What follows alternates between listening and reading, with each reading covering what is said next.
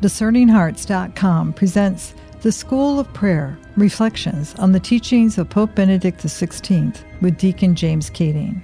Deacon Keating is a professor of spiritual theology and serves as a spiritual director at Kenrick Lennon Seminary in St. Louis, Missouri.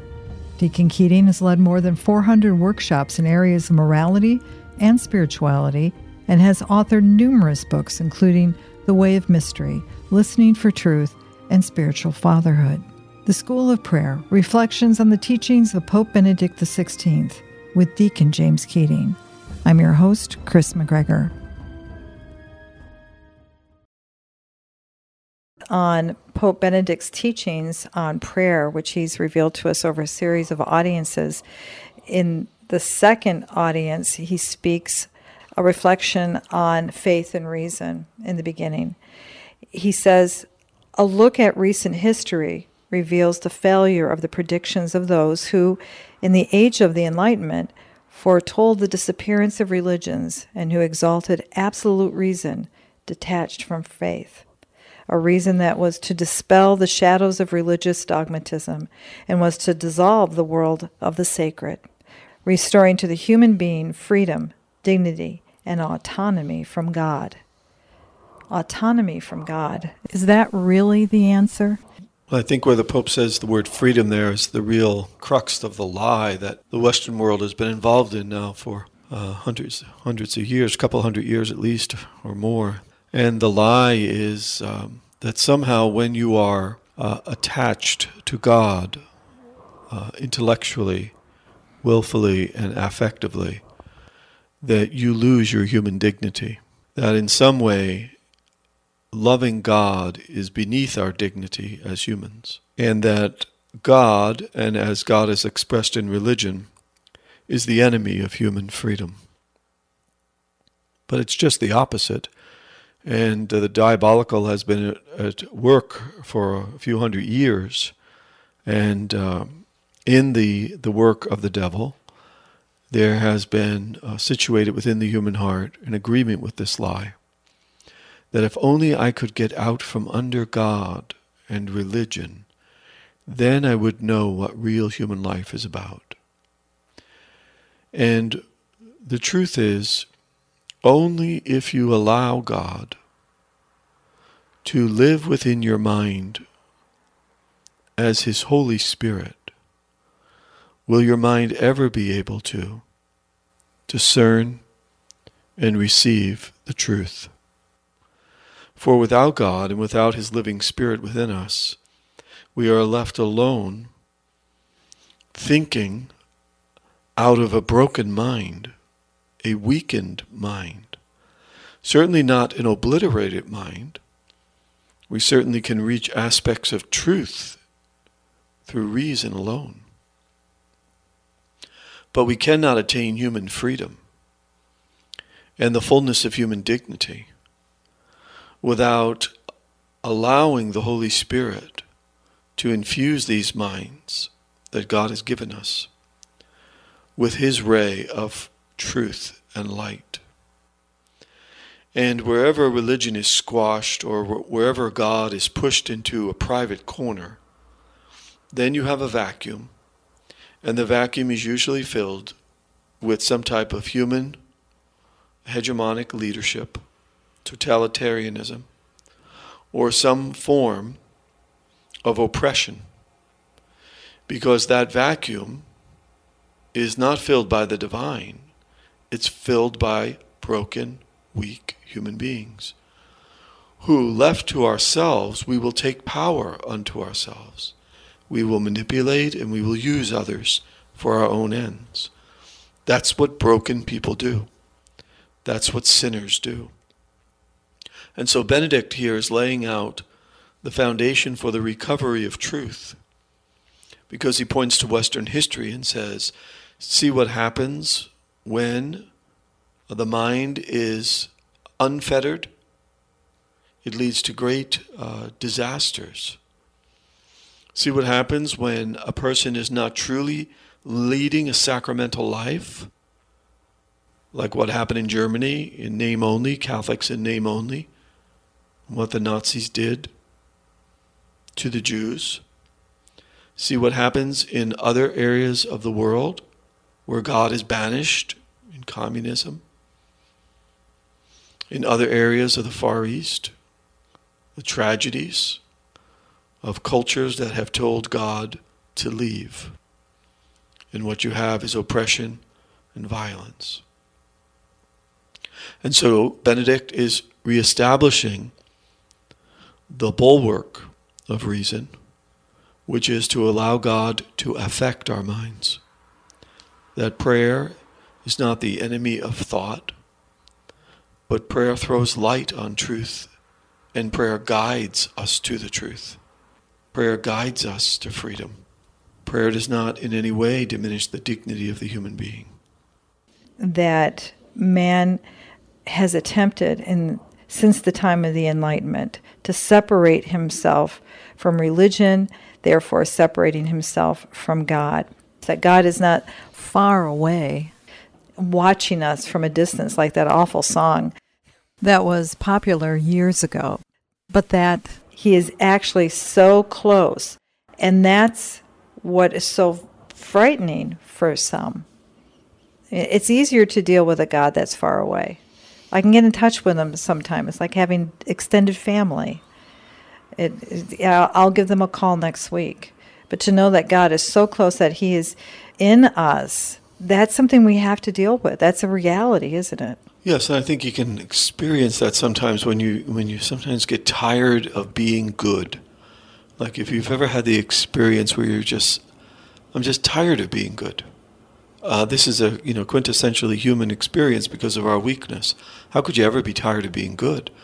But because there is a drag at our spirit, because of original sin in our fallen nature, on occasion humans will yell out, I've been so good recently, I'm just sick and tired of being good. And then they develop language like, I just want to let loose, or I want to enjoy myself, which basically or usually means I want to sin. And there's a fatigue of being good. Now, in the early stages of our prayer life, and as we let God closer, converts, those people that move from serious sin to grace, they will experience something like this, but not in the same measure that those who are just trying to be ethical do.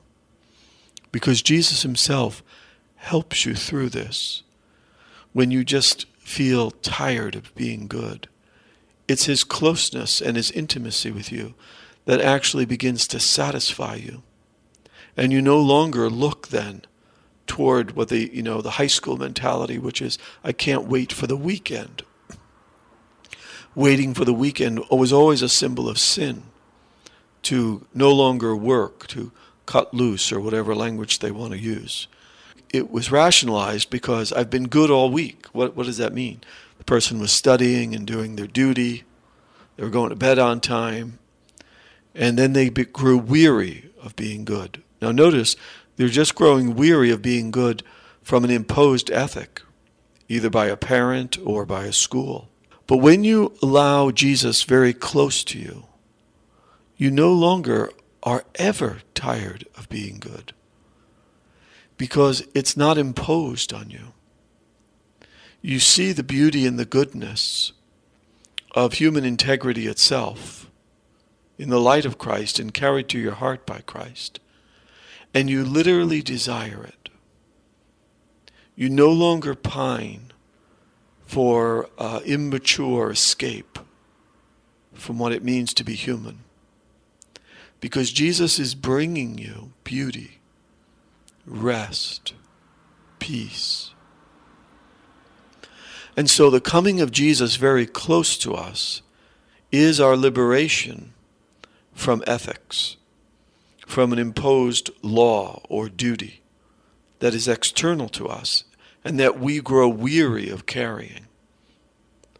With Jesus, you're never weary of being holy, because he is continually flooding your heart with the grace that gives you a deep desire to be his, to be one with him, to draw life from him.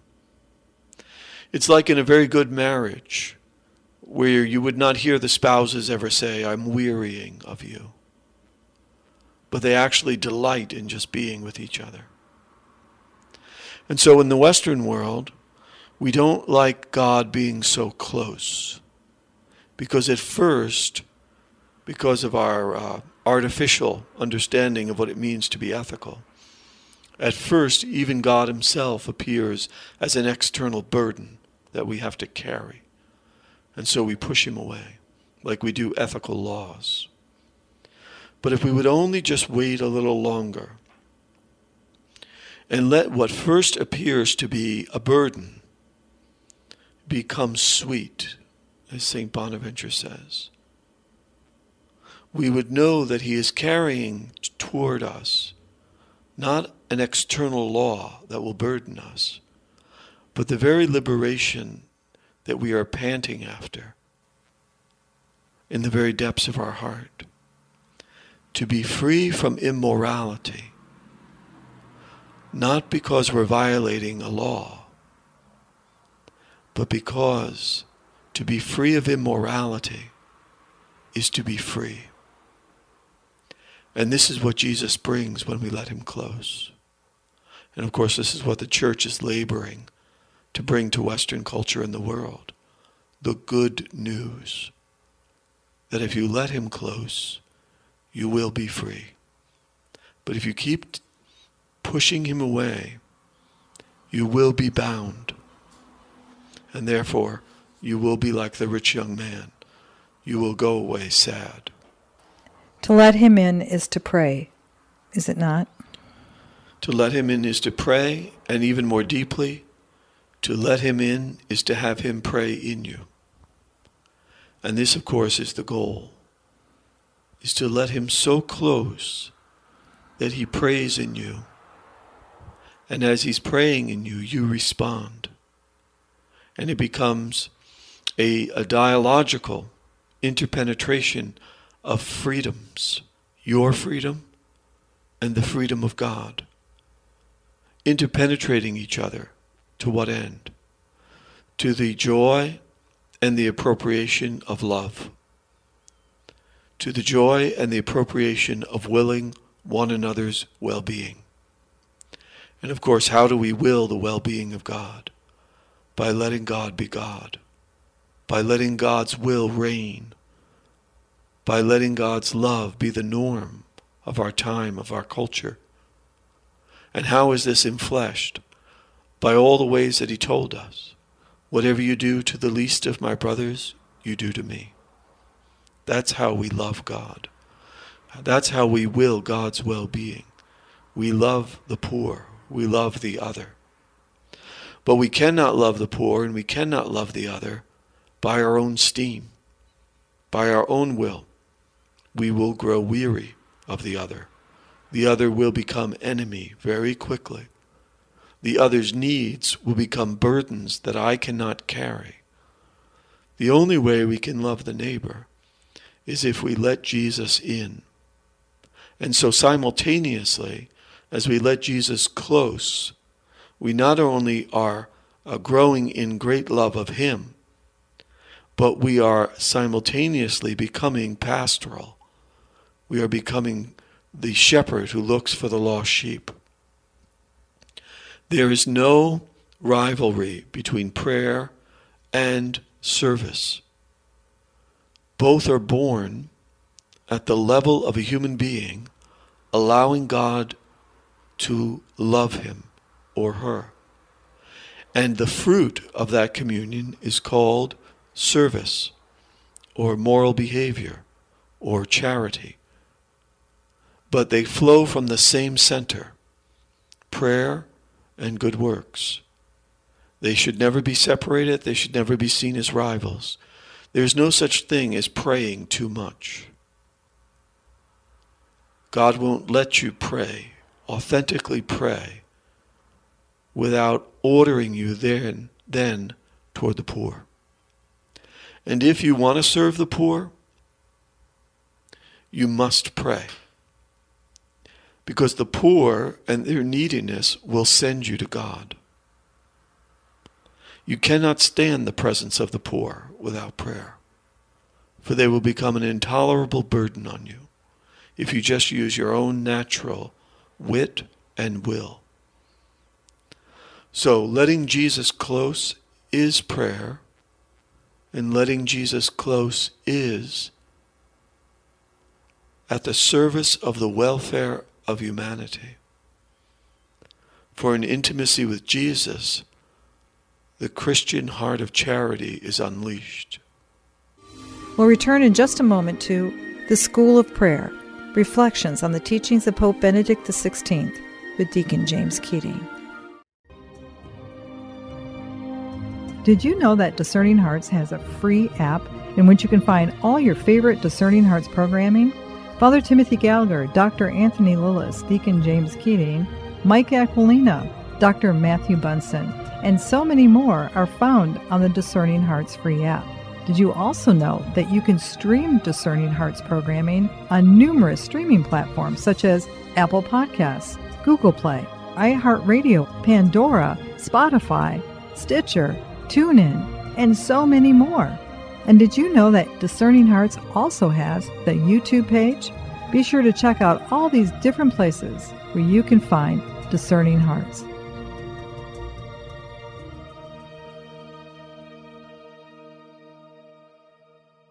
Litany of Humility. O Jesus, meek and humble of heart, Hear me. From the desire of being esteemed, deliver me, Jesus. from the desire of being loved, Deliver me, Jesus. from the desire of being extolled, Deliver me, Jesus. from the desire of being honored, Deliver me, Jesus. from the desire of being praised, Deliver me, Jesus. from the desire of being preferred to others, Deliver me, Jesus. from the desire of being consulted, Deliver me, Jesus. from the desire of being approved, Deliver me, Jesus. From the fear of being humiliated, deliver me, Jesus. from the fear of being despised, Deliver me, Jesus. from the fear of suffering rebukes, Deliver me, Jesus. from the fear of being calumniated, Deliver me, Jesus. from the fear of being forgotten, Deliver me, Jesus. from the fear of being ridiculed, Deliver me, Jesus. from the fear of being wronged, Deliver me, Jesus. from the fear of being suspected, Deliver me, Jesus.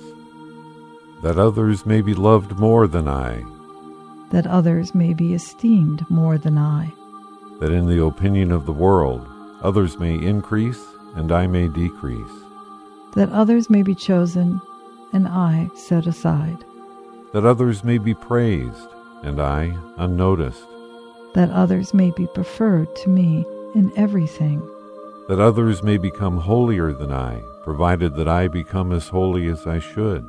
Jesus, grant me the grace to desire it. Amen.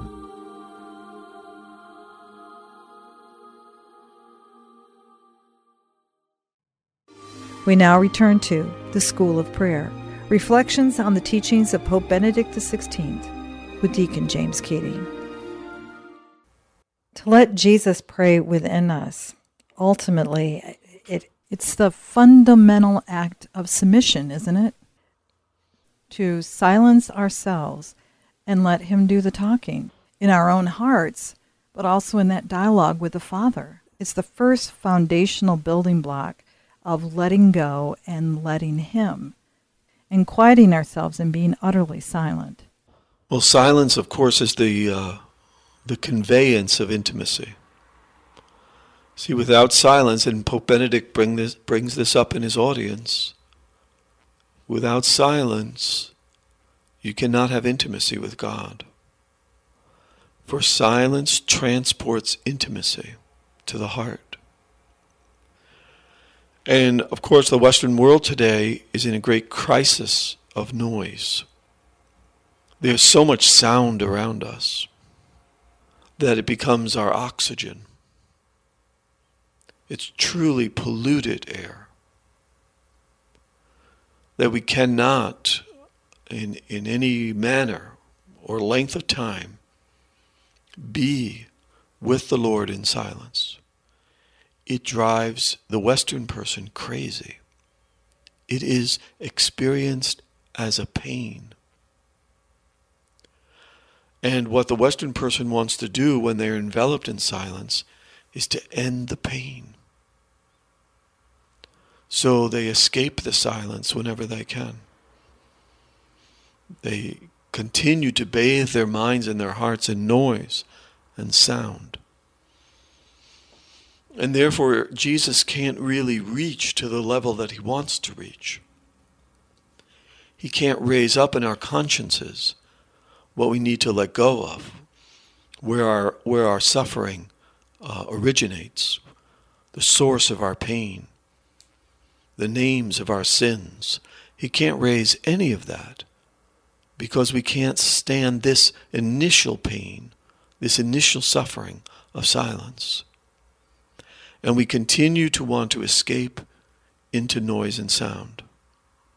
And even in our liturgies, and hopefully with the new or revised translation of the Roman Missal, hopefully in many dioceses that were catechized well, we'll use the occasion to reintroduce not only a better translation of the Missal, and not only a deeper inclusion of Scripture, but we will finally, for once and for all, introduce silence back into the Mass.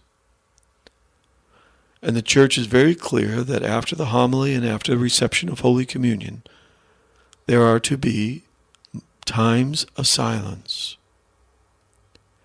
And if we do not respect this within the liturgy itself can simply become noise and action. And without silence, grace cannot be transported to the heart in a particular manner.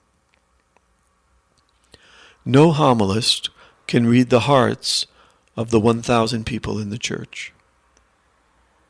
No prayers from the Roman Missal can be so particularized as to unleash freedom and liberation in 1,000 people in the church. There is only one way for the Mass to become particularized for Tom or Nancy or Sarah. And that is if the presider first tutors what to do in silence, and then second, is generous in allowing it. Because in silence, the Holy Spirit, who reads our hearts, knows the particular pain, suffering, and difficulty that we are in. And through the graces of the Mass, transported by the silences, the Spirit himself will heal the particular wounds and pains, anxieties and fears that all of the individuals bring to Mass. And without silence, the liturgy itself can simply become a blur of sound and action. And so the real revolution of prayer in the 21st century is going to be when the Catholic Church rediscovers silence, tutors people what to do in silence, and promotes silence within the liturgy. And then people will really begin to know how close God wants to come to them. By being silent and allowing the Holy Spirit to work, we're actually relinquishing control. We're being submissive, aren't we? It's no longer our will, but His will.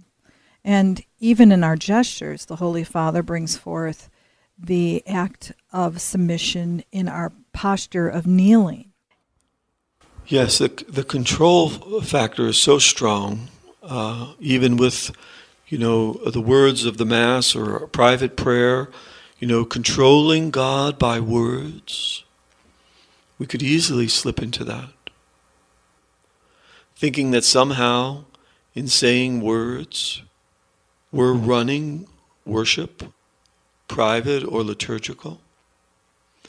And we could very easily forget that we are being invited into, ultimately, the sacrifice of Christ upon the cross, the grace of his resurrection, we are being invited into that in worship. It's not our idea. It's God's initiative. It's God's love that's drawing us into the Paschal mystery, whether directly in the Eucharist or by rays of grace in personal and private prayer. But this is not about us. And it's certainly not about us controlling something. It's about us being taken. And the reason it's very difficult is because being taken is akin to dying. And worship is akin to dying.